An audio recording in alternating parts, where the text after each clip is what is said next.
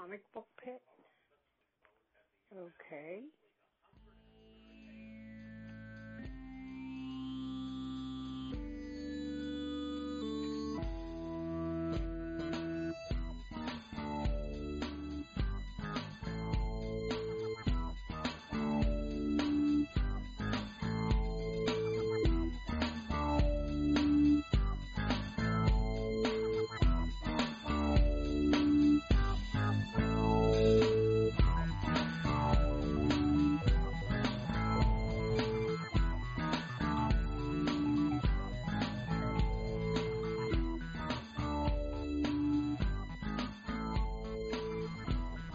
So, in doing the Grand Design Project, did you come across anything that just made zero sense, or you just like, I don't know how I'm going to fit this in to what I'm trying to do? Was there something that was just like so out there that you're like, I don't know what to do with this? Yeah, there was a lot, certainly in this issue. They were trying to find their footing with the series, and the writing chores went through several hands. And I've been in the game long enough to kind of know when people are kind of being dicks. When you read something, or when you're checking, when you're watching a program or something, and the way that you can accomplish is really easy in comics if you're a writer, and you know your last issue is forthcoming, and you create a situation for the next guy that they can't solve. Yeah. I'm quite sure that happens in these X-Men comics, because there is the introduction of the Eric the Red character on like the last splash page of like the last probably like one of the last Steranko ones. I remember reading that. So it's Eric the Red, and it's this promise of this like really crazy weird villain. Then you get to the next issue, and it's Scott Summers' Cyclops in disguise, and we didn't see him go off and put on this suit. There's no visor on his eyes preventing laser beams from shooting from his eyes. Oh, man. It's nonsense. It's garbage. So I finagled my way around that. Yeah. There are many examples of that. Like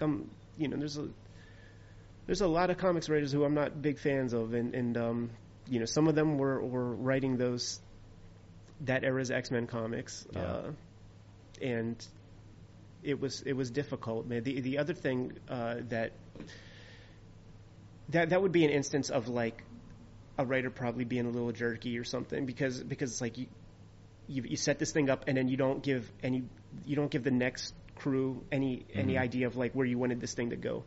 But then there is a kind of because these are not your characters, you are playing with someone else's toys, and sometimes an editorial decision could come down from on top, and you had an idea in mind, and an editor comes in and is like, we're going to bring Jean Grey back from the dead because we want to bring the old X-Men back together and have a series called X Factor. Right.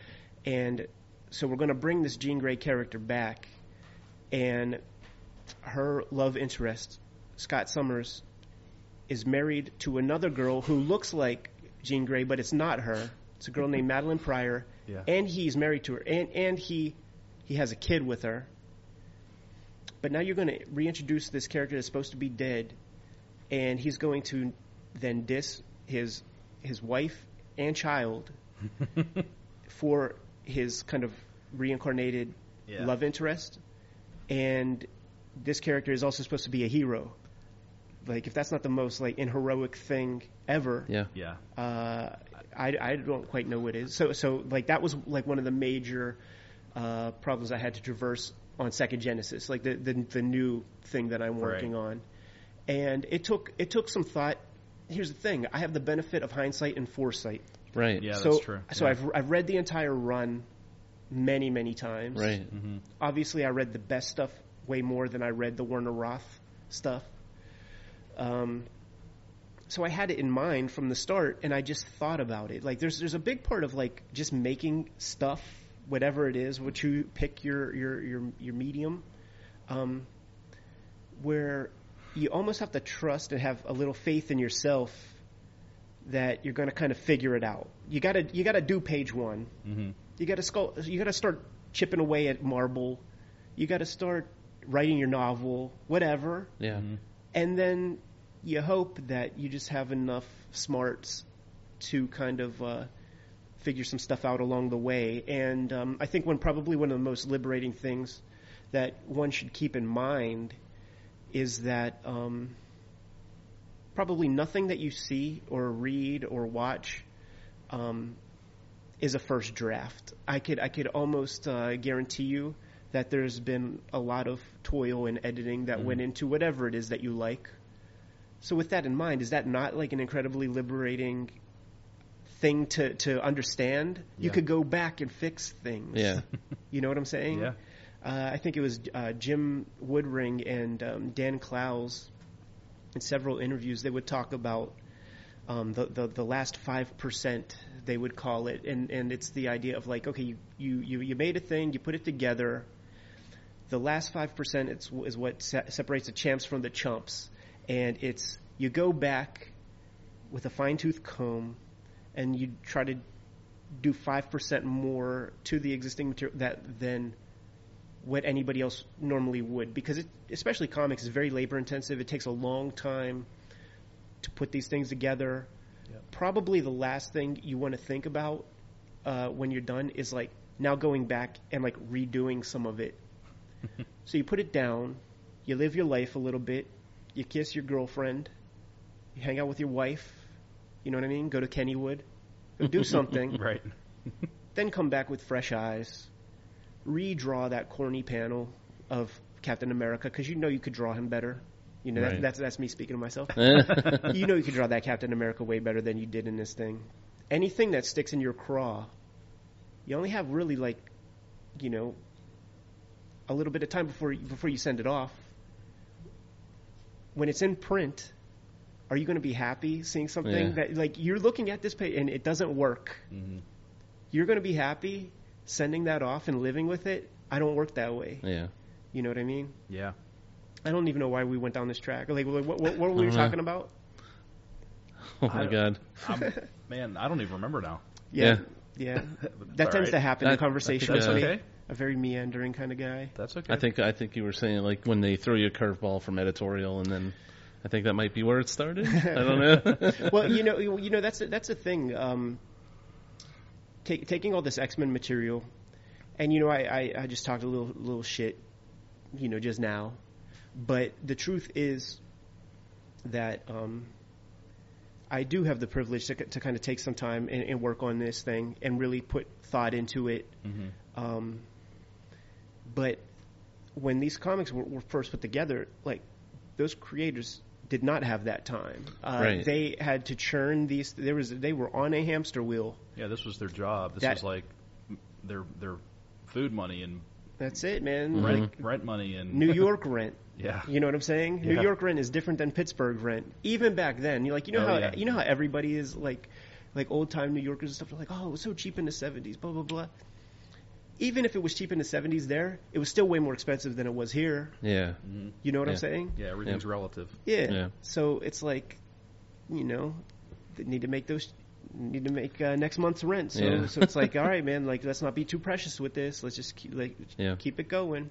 That's the other thing that's remarkable about the John Byrne, Terry Austin run of X-Men is that if you grab like the essentials that Marvel put out, where it's like they reprinted things in black and white in these very cheap books, the entire second volume, the Essential X-Men #2, it's completely John Byrne and Terry Austin, like on the art tours, meaning they never skipped a month.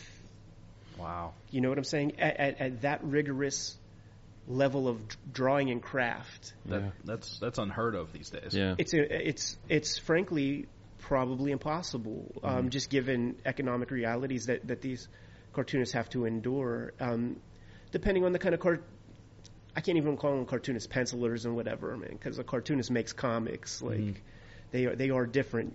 Like I am in a different business, even though the end result might be the same thing as you know, pick your monthly comic, I am in a different business than the creators of those things, man. And I actually see how a guy can like fall into those traps of like the rank and file like monthly comic thing, because I'm handling coloring chores for my trade. So it's like I'm going back and I'm recoloring Giant Size X-Men for the second the second Genesis trade. Yeah.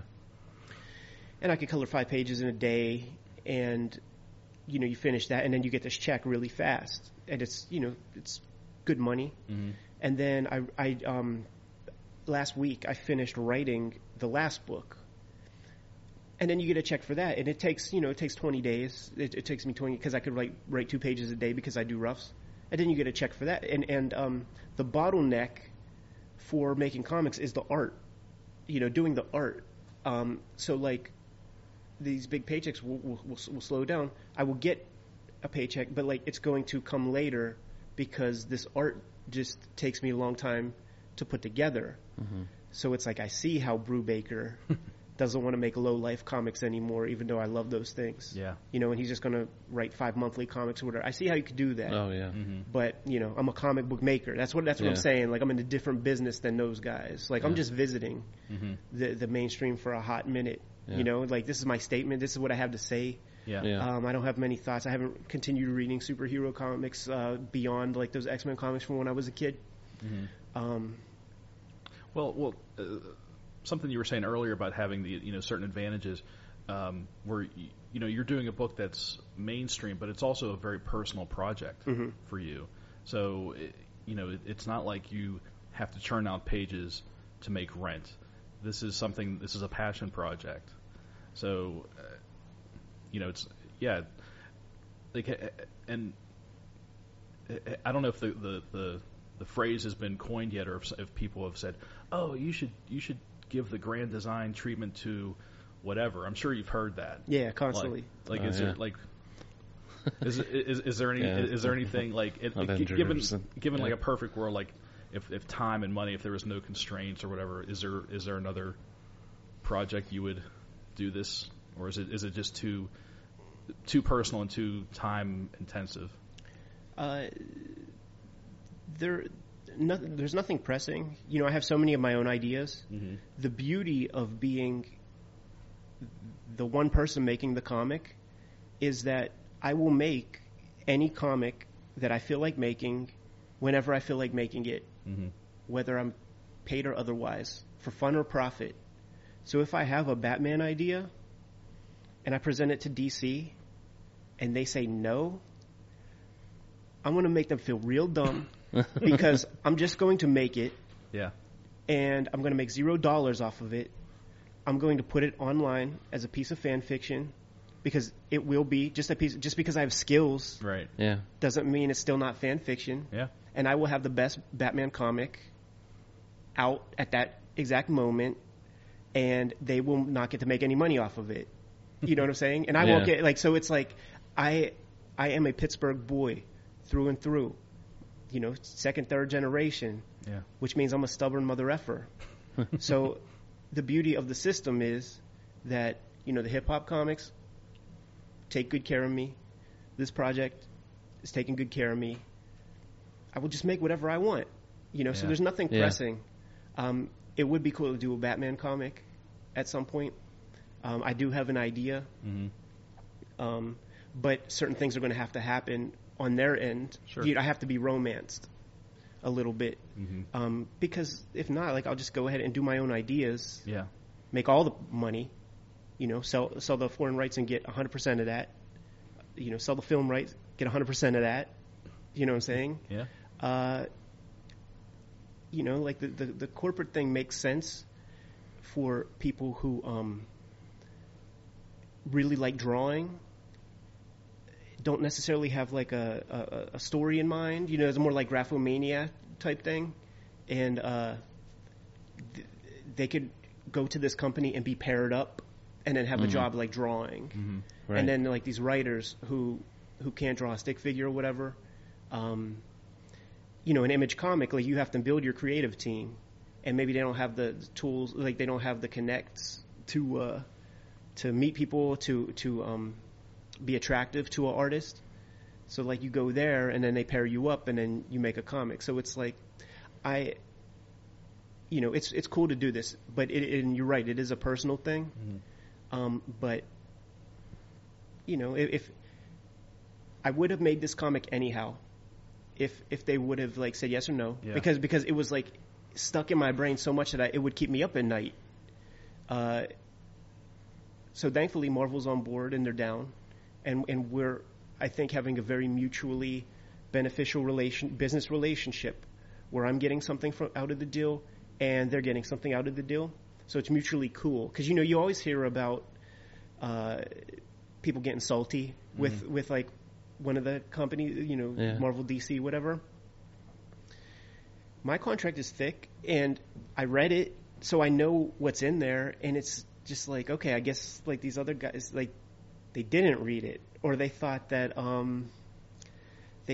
because they skipped, their son's birthday party or something like that while they're drawing that just because they were good soldiers, like DC or Marvel will like do something extra. Oh. And once again, being a Pittsburgh boy, man, both of my parents worked at that steel mill. Yeah, it's work. Yeah. Both of my folks worked at that steel mill, and my pops, he's hurt, he's old, and he's can't get around so easy, and that steel mill didn't do him any favors. You know what I mean? So like, why would I just we're built in to we have that built-in knowledge, to just to know the score, man. Do your work. You owe them good work. You owe them the job, but they're not gonna take care of you in your old age or whatever. Right. I'll build a good audience. Like the way comics work is it's pretty interesting. Some of my favorite creators are like I'll put Dan Clowes up there as like one of my top guys.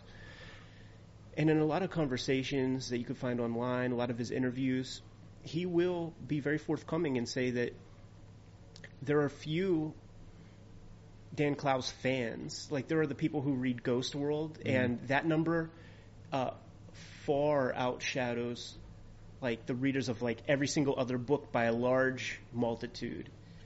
And there are people who like this book. There are people, but like there, relatively speaking, are few people who are into the whole body of work, relatively speaking, because I live in a bubble that everybody is like Dan Clowes is the man. And so I have this big audience in like the hip hop world. My books are in record stores. My books are in proper bookshops, like Prose bookshops. They're in comic shops here and there. They do fine in comic shops, but they do gangbusters in the real world. Because there just isn't like, it's my hip hop comic is like the hip hop comic. Like I have a monopoly kind of in that thing. So if people are into this thing and they want to try a comic, they could try that. There's a lot of crossover potential. For sure. Yeah. And that's kind of always been my mindset.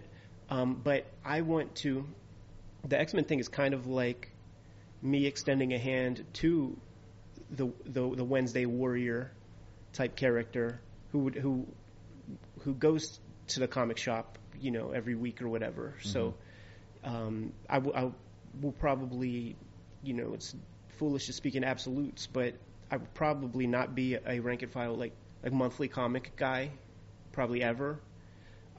So this is like my way to be able to like introduce myself. Hi there. Yeah. Yeah. And that is what that is a net benefit of the X-Men comic. It's not why I'm doing it. I'm doing it because I literally couldn't sleep at night. Like, just, I got a taste. Like, I got to know Axel just a little bit, the former editor in chief, and he brought me on board to draw a couple of these hip hop inspired covers. Covers, that they did. Yeah, that's right. Yeah, Yep. Which would have never happened if it wasn't from the success of Hip Hop Family Tree. We all know this. So it's like they had to get the dude who makes the hip hop comic to draw one of them. Yeah. And I drew a couple, but I drew an X-Men one, an X-Men hip hop cover. And when they approached me, I'm like, okay, X-Men is the cool, like, it's my favorite Marvel comic growing up. So I'll draw Colossus doing this, and I'll draw Gambit doing that, and they're like, oh no, like these are the X-Men that you will be drawing. And I might as well have been drawing, Bouncing Boy of the Legion of Superheroes, or like, you know what I mean? I had no connection to any of these characters like, I was drawing. Guys? Pretty much, and I wasn't into the costumes that they had or anything like that. And I did it. It was sort of the least fun I ever had in my career, just because it's like I'm totally not used to just doing things that I don't feel like doing. So it was like a cool thing to like get that chance. But then when it was like, we have a very circumscribed, like rigid set of things we want it to be, like that just took the fun out of it. But there was enough of a spark there where it's like, Axel, man, if you guys let me just make an X-Men comic the way I want to, like, it'll be fresh. It'll be a fresh comic. And I sort of just tweeted one day, it's like, man, Marvel should just let me make whatever kind of X-Men comic I feel like making. And posted like a little panel with it that it was a panel of Wolverine jumping down about to attack a Sentinel. And I drew that for just a different strip that has nothing to do with Marvel Comics. It was a strip about my relationship with comic shops and comics outside of the mainstream, actually. But that tweet went viral for all intents and purposes. 300-400 people shared it around. And then they were like, okay, well, what do you want to do? And then that's what I told them, because I did not want to be a part of whatever they have going on now, because I just don't want to read it. Like my comics needs are just way different, because like the comics that I read are the result of an individual's kind of, they're creating a world themselves. It's not a job that they're taking on, and it's not a part of a creative team. It's not a lot of hands in the soup or whatever. It's like, I want to see how one person builds a universe, and that's what I get out of comics now. So I didn't want to read the new stuff, because my eyes would just glaze. Right. Yeah. But I had such a love of, the first 275, 280 issues of X-Men. But I acknowledge that it's not infallible. I'm not a fanboy of that stripe, where it's just like, I will accept everything. I'm not going to accept everything that's being told in these stories. You know what I'm saying? Yeah. There is a better way, especially like knowing what's going to happen, where the characters come from, where they've been. If the Cyclops character has always had a brother, like, maybe we acknowledge that before we're 40 issues into a series. You see, like, just that kind of stuff. And that's that's X-Men Grand Design in a nutshell. And it seems to be working out. Like, people are. It was sort of. I mean, I don't know if people were really talking about it much, but almost everybody that comes up to me at a show was just like, "This is the comic that kind of needed to happen," because I like the old stuff, but I couldn't necessarily point to my girlfriend who's asking, well, what you like X-Men so much? Like what should I read? Yeah. Because you could give them Days of Future Past, but then there's all this built-in baggage that is like you have to have read 40 issues to get. Well, that's the thing with a book like X-Men. There's so much. It's nearly impenetrable. There's so much continuity and so much backstory that I feel the same way. Like when I first read it, or read Grand Design, that is, it just made sense, And I talking about the current X-Men, I haven't been able to read X-Men, and I every so often I'll pick up an issue hoping that maybe this will be the one that kind of sparks my interest, that gets me back, because I really miss reading the X-Men. I miss them being like they always used to be referred to as like the outlaw mutant team, and I miss the days when even like the other superheroes were kind of like suspicious of them and didn't trust them, and like that was a real thing.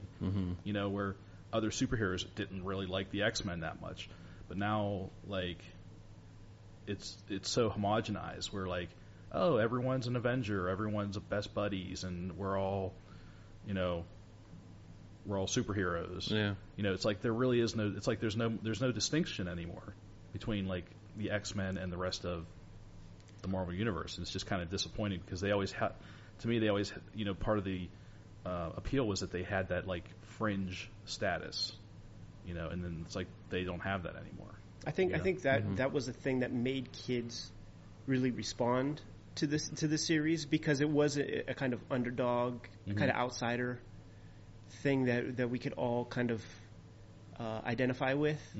There's a panel that's going to be in Second Genesis. I forget which issue. I think the first issue, but it would be around the issue where Beast is kind of reintroduced into, like, in those early John Byrne issues, and the panel is he's responding to some request, and he's still an Avenger at that point, so he's like typing away, and he's like saying something like, "I'll be sure to get the Avengers on it right away." And then in the background, you see like the silhouettes of the X-Men in the little war room or wherever he is, and I think I have Wolverine saying, why use the Navy when you could use a band of pirates to kind of co-opt a very famous Steve Jobs-ism. But that's sort of how I see it. Like I can't imagine, if I would go back in time to like when I was a little dude picking up X-Men, I couldn't imagine any cool person even saying anything about Avengers. You know what I'm saying? Like Avengers was like so square. Yeah. That you would be supremely uncool. It's kind of like it's the difference between like Batman and Superman. You know what I mean? Like Batman is like, he's got all these like dark possibilities that are way cool, and like the big blue Boy Scout, man. Like that says a lot about what you're about or whatever. Right. Definitely. I think the image that always hooked me was the Muty poster. Like, so you're flipping through any Marvel book, and you see Muty across that little kid's face. Really well drawn. Yeah. Incredibly. Like, I wonder if those kids were like real. Yeah, like their kids. Like the editor's children, because they're totally not photorealistic, but you could tell that they are drawn from like actual human beings. Right. They use that duo shade stuff that I adore. And then that one little boy just had Muty. Like the cutest little Alfred E. Newman little boy with freckles and stuff. I think ears and blonde hair. And Muty written across his face. Whatever else. It was so ugly. Like not the picture, but like the sentiment it was like a snarl. Adam. I just wrote this on your face. Yeah, it was just like this. What was that for? Was that for Fall of the Mutants or Mutant Massacre?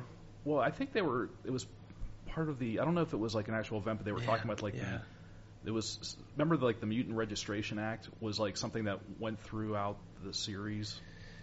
It was like it was right. It was hinting at one of those things, like one of those crossover, like, you know what I mean? It was just like a soft like way to lean into one of those, and it's definitely way before Extinction Agenda. I remember the tagline was something like, "It's 1987. Do you know what your children are?" or something like something really scary. And I was like, "Oh my god, this is awful." Yeah. So as a teenager or whatever, and you're thinking like, it hits you because you're like, well, what if this mutant power thing's real? Because like you're a kid, you're a nerdy kid at that. Well, that was and the it's other like, thing. what if this is real? The whole, like the idea that the mutation hits you when you hit puberty was perfect, because we're all reading this stuff as we're hitting puberty, and it was like, I mean, talk about like relating to a book or relating to characters, and when your reader base are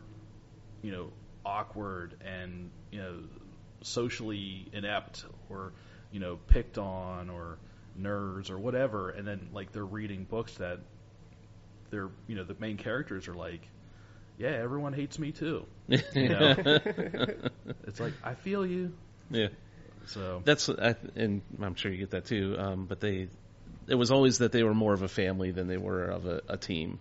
Well, that's the thing. Claremont really. I mean, that series totally benefited from having one writer write the damn thing for so long. It wouldn't be what it was without his work month in, month out. Yeah. But you could tell that the fights and stuff were kind of like an editorial mandate or something like that. Like, like it's a superhero comic, therefore there must be fights here and there. Yeah. Mm-hmm. But you could tell that he cared about the characters and just in getting to know him and talk to him a bunch. Mm-hmm. He refers to the characters by their names. You know what I'm saying? Like, it's not their code names. Yeah. Well, no. Names. Or just, well, when I did this with the Kitty character, it's not that. Yeah. It's like, well, Kitty is watching this happen, and like, you talk about them as they're just like right, and like as he if was they're observing, real to him, like in real a way. people, like family or friends. Yeah, Yeah, and you feel that with his presentation, Mm-hmm. but that's also where my thing is kind of divorced from that, because we have Claremont, we have the Claremont comics. Yeah. Like, I understand it's very fashionable for people to talk about, like, well, the movie version, like, is so much different than the book or the comic. Yeah. And I was just like laugh and just say, well, the directors aren't going to your house and burning down your comic collection. Like, Right. you have it. yeah, Yeah. You know what I mean? And it would be a foolish move to try to, punch upwards and try to best yeah. those guys. So like my thing is totally different. You know what I mean? It's like I'm using their work as like incredibly elaborate research and development notes or something like that to try to make kind of my ultimate statement on what I like about X-Men. It's like you're trying to map their history in a way, because and just make a wild kind of adventure comic that like a kid could, get into. Each thing that, like, I really despise that kind of decompressed storytelling that has dominated comics for the past like 20 years, basically. Right. Personally, I have a lot of respect for my readers, and the fact that you will separate your money from yourself to like pick up an issue of my thing is an incredible honor. And the best that I can do to honor this exchange is to try to give you like a really dense experience for your money's worth. Include a lot of stuff, like just try to make it, try to make it so that you don't feel like you're being ripped off or something. Honestly, yeah. When you sit down to read this, when you read your book, there's like no less than 6 panels, I think, which is amazing. Like, it's unheard of nowadays. Like, there's just so many books are like 5 panels. It seems like, and this is like dense. So many events happen on one page. And I like to think that, I did the best I could with every single issue to make each issue its kind of own unique experience. So you could sample it, like you could check out an issue, and you could get a full kind of experience rather than just like getting just the tip. I can't believe that popped into my mind. Right? But you know what I'm saying, man. Like a lot of these things. So it's like it's not necessarily a bad thing to do like the exact opposite of everything else that's on the damn rack, you know. And everybody is making these comics where it's like written for the trade and 6 issues to build a trade paperback. So it's like, not only is it like a 6-issue thing to build the trade, but like now it's like, that's $45 or whatever it is, you know what I mean? And that's just, if you're going to make an issue of a comic, then as Shakespeare said, the play is the thing, man. Like the issue is the thing. Like why make this just a little taste? That's drug dealer mentality or something like that. Like trying to get you to invest in bigger weight or something. Like, the industry of comics is real silly to me, man. It's fun. It's fun to pop in or whatever, but just like the act of like making the thing is sort of what I'm in it for. It's like this is like a byproduct. Like it's cool that it's out there and it's cool that people get to see it, and it's fun to see how it resonates with people. And it's definitely when you guys have experience going to comic conventions, being behind the table, meeting the people who consume what it is that you do. It's fun to see like how it changes depending on like the product. It's like from from a certain distance, I could just almost tell. It's like, okay, this is a new reader, man. This is somebody who definitely found my thing through X-Men. You know what I mean? Like, it's just easy for me to tell, especially like making the hip hop comic for like this audience. I mean, I made it for myself, but like I had this like wider audience be outside of comics, where, you know, like a Fantagraphics reader, if there is such a thing, like, you know, a hipster type or whatever. And so like that would be my audience for a long time. And then, you know, with the X-Men thing, it's like, okay, cool, man. This is definitely somebody who learned about my comics, like by going to the shop on Wednesday. You know, like we just got back from Heroes Con a couple weeks back, North Carolina, Charlotte, and it's my favorite convention to go to. Almost never miss a year. It's been close to 10 years at this point, and I drive down there with Jim Rugg. Yeah, takes us about 8 hours to get down there. The conversations that I have along the way, like going down and coming back, it never ends. Our voices are shot by the time we're down there.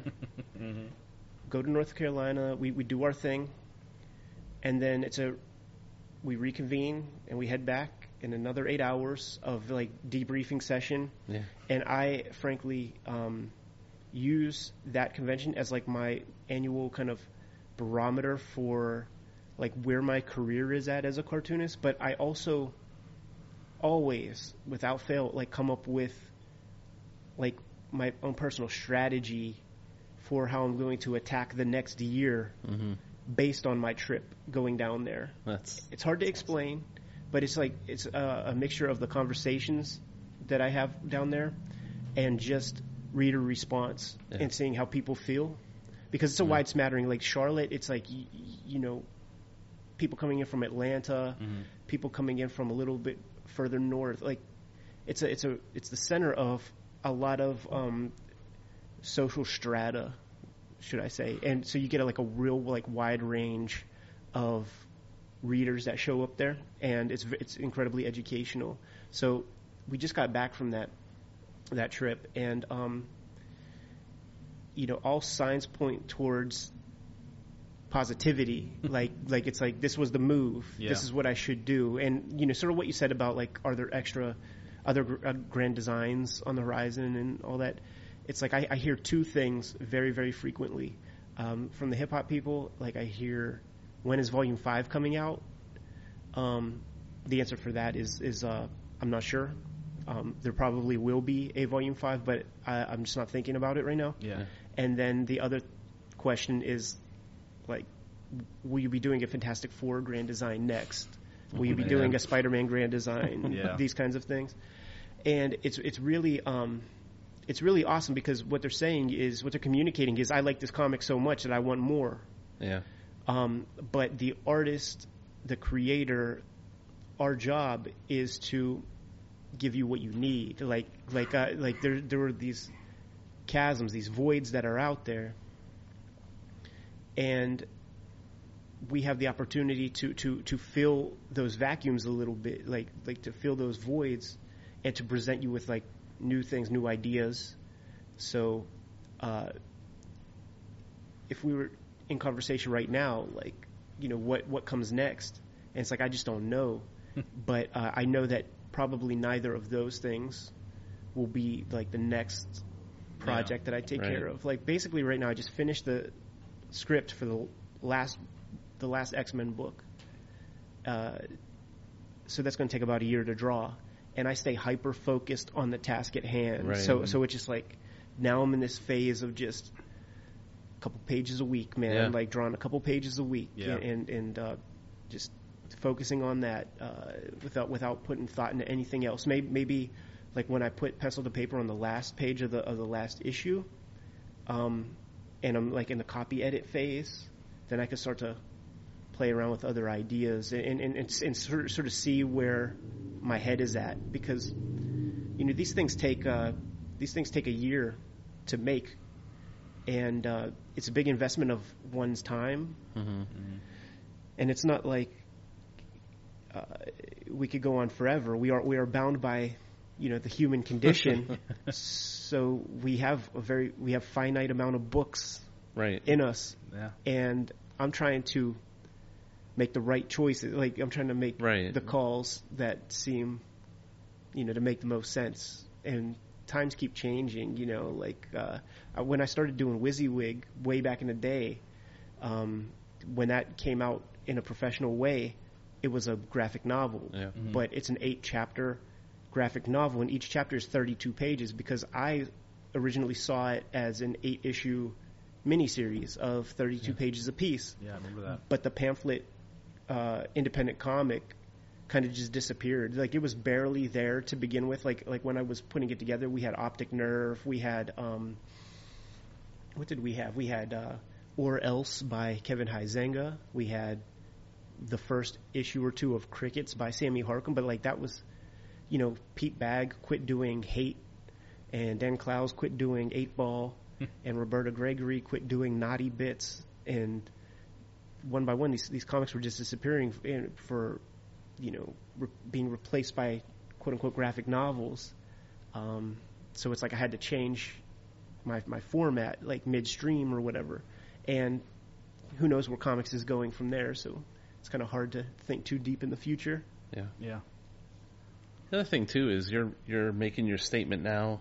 People are inspired by that, by that way of thinking, that you're portraying now, and then they're like, "Well, do Fantastic Four that way," and it's like, "Yeah, but I'm already telling you what I think," and I'm basically illustrating my thought process already. Why would I just play the same track again?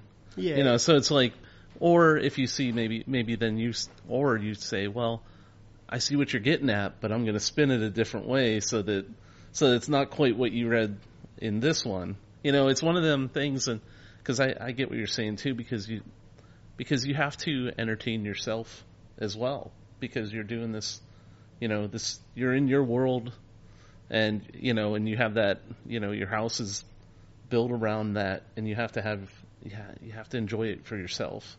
Well, that's for sure. Right. That's so for as long as you don't feel like, oh, I'm just knocking out another version of what I did. Yeah. Then I would read a Spider-Man Grand Design. yeah. Mm-hmm. I would read. Oh, for I would sure. read that I mean, stuff, yeah. but it's like, am I the guy to make it? I don't have the relationship with that series like I do with this one. So Yeah, it would be. I wouldn't say that I wouldn't do it. Once again, that's where the romance has to come in. Yeah. But I could think of a person or two who has a deep relationship with that source material who would make it a really rich experience. So there's that. It's really important for me to try to make the most authentic comics as I can. My kid brother is in the wrestling game, professional wrestling game. He's often a referee and sometimes wrestles. So we speak Carney to one another, and it would be a big personal defeat to be a jabroni, a jobber, to do jobs, to say, well, yes, sir, I'll certainly draw that for you. You're paying good. I'll draw Squirrel Girl or whatever. It could something catastrophic could happen in my life where that's a requirement, but it's not a requirement now. Right. Mm-hmm. There's no lingering health issue, or what I'm saying. I still have health insurance. It hasn't been taken away from me yet. No, I mean, as long as you can, still keep doing what you're doing without having really to answer to anyone. I mean, that's kind of, it's kind of the dream. Mm-hmm. Yeah, I agree. For sure. Well, that's probably a good point to start wrapping up. I don't know if you guys we're nearing 2 hours. Really? Oh my God. Yeah, which is fine. It's cool. I mean, that's exactly what. You out to Jim? No, I don't know what his runtime was. I don't No, remember. I'm pretty sure you exceeded Jim. Okay, well, as long as we did that, we could proverbially drop the mics. Yeah, So Jim has been toppled. we're going to maybe we'll grand design Jim and Ed's conversations to see where boy. they overlap, like with the. Oh yeah. You know, At one point, well, we should have a powwow with both of us in the mix, man. Like, Oh, yeah. you know Oh, what I mean? geez. Like, Yeah, we'll make Yeah. it happen. that'll be a deep rabbit hole. Oh boy, that would be fun. That'd be yeah. We'll definitely make that happen. So Ed, when does the just so for everyone who knows, so they know when is Second Genesis being released? It's going to come out Wednesday, July 25th, if that's a Wednesday. If that's the date on the like Wednesday a- that's in the so- 20th. That sounds like I think Wednesday. I think that is a Wednesday. Yeah. Yeah, I'm pretty sure Let's that see. it's. Yes. 20 yes? Yep. Yeah. Wednesday, July 25th. Yep, that's when it comes out, and I'll be for the local Pittsburgh Cats. I'll be at Phantom of the Attic doing a Awesome. signing. Nice. Okay. I just saw before we started. I saw that they put together the Facebook invite, so I'll Oh, cool. reshare that as soon as we're off the. Yeah, I just Off said the gimmick. Yeah, Okay. I'm gonna try and make it to that because I definitely want to pick up the next issue. The signing for the first issue was incredible. We blew through like over 200 issues in like 40 minutes. Wow. It's awesome. It like they said that it was their second biggest money day. Like the first big money day is Free Comic Book Day, of course, but like directly after that, like that signing, and it was snow on the ground, December 20th, right before my Christmas. goodness. Yeah, that's right. We brought a lot of people out of the house, man. Wow. Just a couple days before Christmas, but where I thought it was going to be a hindrance, it was actually a benefit because people were getting like super last minute Christmas presents for people that's right. and all that. So the last signing was incredible. The book had to go into reprints immediately. Yeah. Because that was the way it went. Stores Yeah. by virtue of having my audience like kind of outside of comic shops by and large. Comic shop owners, they don't know me. They don't know what I wield. Yeah. And a lot of stores just under-ordered. So when it's like you order a certain amount, we print a certain amount, Yeah. a little bit over, and that stuff disappeared quick. Wow. So get them while they're hot, That's man. Call your local shop, tell them to hold a copy for you, and if I'm in your town, I'll be happy to put my signature down on it. Cool. And do you have anywhere else people can find you, like online? I'm not sure how No need to plug in. It's just Yeah. my name is Ed Piskor. they can find you. I receive emails from people in Australia, so if you want to find me, you're going to find me. Yeah. Cool. True. All right. Well, hey Ed, thanks again for being on the show. We really appreciate it. It's been a long time coming. Yeah, Yeah. Thanks for having me here, Yeah, man. Like, this is a that's pretty remarkable setup you guys have. I'm glad you're taking advantage of it. And, like, Yeah. Well, it's big thanks to Mike Sorg and Sorgatron Media for hosting us a couple times a month. We really appreciate it. We wouldn't have any of this without them. So Right. big props to them. So okay, well I guess we're gonna close this one out. So this has been Comic Book Pit. I'm Dan, And I'm Scott. and we will see you next time.